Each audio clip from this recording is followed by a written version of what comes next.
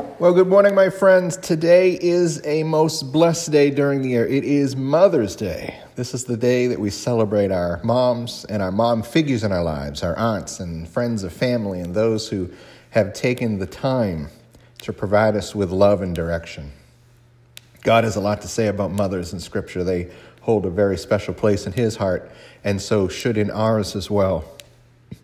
Our Scripture lesson today comes from the book of Proverbs, chapter 6 and verse 20. Solomon was writing to his son. He said, "Son, do what your father tells you and never forget what your mother taught you." Mothers are God's voice for wisdom for us all. Today is Mother's Day, and again, God has a lot to teach us about the blessings of being a mother. Now, many of us no longer have our mothers with us, but we can still be thankful to God for the wisdom and the good directions that they provided for us. And again, we can be thankful for those other women, those other mom figures that God puts in our lives to help, again, guide and direct and love us. Now, I think we can all agree that what we are in large part came from the shaping and the training of our mothers. And there are many ways of thinking about our mothers, and one little girl defined a mother this way. She said, "A mother is a person who takes care of her kids and gets their meals, and if she's not there when you get home from school, you wouldn't know how to get your meals, and you wouldn't feel like eating them anyhow." God has given mothers gifting and abilities that are critical to the nursing and development of young minds. He's also encouraged us to retain and continue to implement those trainings in our later years. Now, the training of wisdom is not an easy task for parents, and I know I'm speaking to parents and grandparents and great-grandparents. We understand this, but it is a high calling. When our parents teach us wisdom, they're teaching the results of their years of experiencing life. My first point to you today is that mothers are to be honored. God gave us earthly parents to provide us His teachings. Now, God works through people, doesn't He? He works through you and me, and He certainly works through mothers. He fills those who will acknowledge Jesus as Lord and Savior with the presence of the Holy Spirit. Now, the Holy Spirit creates a direct link between human beings and the wisdom and knowledge of God. Now, God did not have to choose to work through people, but for whatever reasons, He did. And this is one of the privileges of knowing Jesus, and mothers in particular are used by God for the growing up and the equipping of the next generation. So important is the position of mothers that they're actually listed in the Ten Commandments. In Exodus 20 and verse 12, Exodus 20, we have the fifth commandment, honor your mother and your father. To honor in the Hebrew means to be heavy or weighty with richness or glory. To honor in the Greek means to fix a high value on someone. And so I believe God is telling us to hold our mothers in high esteem and value to us because they are held that way by God. Whenever we obey God, we know we're blessed. I mean, this is like a bottom line statement. Obeying God brings blessings. God stated that obedience on our part is more important than rites and rituals. King Saul found that out the hard way in 1 Samuel chapter 15. So important is our godly treatment of our God's voices of wisdom, our moms, that there is a promise that is attached with this and only this commandment. In Ephesians 6 and verse 2, Paul said that when we honor our mothers and our fathers, we receive a promise. And that promise is listed back in Exodus chapter 20. It is the ability to live a long life that is attached to the fifth commandment. This promise was originally offered to God's children and would continue to receive, through God, His blessings in the land that He was giving them. When we honor God, He blesses us. When we honor the ones He sends to be our earthly guides, it's like providing that honor to Him directly. My second point today is do not forsake the teachings of our mothers. Let me read this to you. The law of your mother, unwritten, but indelibly stamped upon your mind. It's the law of love, of kindness, of selflessness, of giving. Motherhood, just think of its blessings, joys, sorrows, challenges, and triumphs. There's no greater ecstasy than holding her newborn, and no greater anguish than a broken heart a child can cause. Our mother's love is the nearest thing on earth to God's love. The wisdom of God is exhibited in motherhood. We are not the byproduct of some impersonal biological process. We are not made on an assembly line by the combination of chemicals. Our mothers nurtured us and formed an intimate relationship with us before we were born.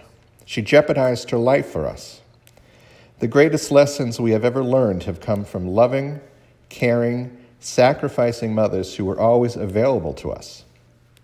A woman's greatest, most fulfilling, and far-reaching role is expressed in motherhood. Now, those are some special statements about being a mom. The psalmist in our lesson today stated that we should not forsake or forget the teachings of our mothers. When we forsake something, it means that we reject it. We cast it away. We abandon it. And using those same words, can you imagine what we would be saying to God if we said we reject his love, or we cast away his forgiveness, or we abandon his salvation? I don't think we'd advocate for such behavior, because I think we've come to know by this point in our walk with the Lord that these would be very foolish choices. To forsake or forget the teachings of our mothers when we get older, though, it's just as foolish. When God speaks through a parent to teach children, it's like God is speaking himself. Remember the promise that belongs to the fifth commandment, honor your father and mother? The promise was long life within the blessings that God promised. There is evidence that obedience to godly instruction from a parent leads to longer life. When we listen to God's wisdom through our parents, we gain the knowledge of how to live a safe life. Peace and joy follow those who are obedient to the teachings of their mothers. Good judgment that leads to behavior that protects ourselves and those around us also follows. God enables mothers to teach love and compassion. He enables them to teach all of us how to interact with others with social grace. Now, mothers are also usually very protective of their children, demonstrating the way that God protects his children as an eagle spreads its wings over its chicks. In fact, in Psalm 36 and verse 7, we read, "How precious, O God, is your constant love. We find protection under the shadow of your wings." When I was very young, I felt the protection of the wings of my mother. I had security and contentment there. When we listen to the teachings and follow the godly example of our mothers, we learn more about who and what God is. These teachings brings us blessings as we learn to be more like God. And the more like God that we are, the more we will do the things of God. Well, let's conclude. Mothers have very special ministries given to them by God.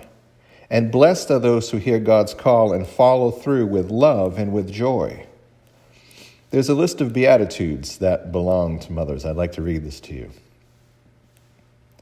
Blessed is the mother who understands her child, for she shall inherit a kingdom of memories. Ministry too. Blessed is the mother who knows how to comfort, for she shall possess a child's devotion. Blessed is the mother who guides by the path of righteousness, for she shall be proud of her offspring. Blessed is the mother who is never shocked, for she shall receive confidences. Blessed is the mother who teaches respect, for she shall be respected. Blessed is the mother who emphasizes the good and minimizes the bad, for in like manner the child shall make evaluations. Blessed is the mother who treats her child as she would be treated, for her home shall be filled with happiness. Blessed is the mother who answers simply the startling questions, for she shall always be trusted. Blessed is the mother who has character strong enough to withstand the thoughtless remarks and resentments of the growing child, for again, in due time, she shall be honored. Today is Mother's Day. We celebrate today the gifts of our mothers and the mother figures that we have in our lives.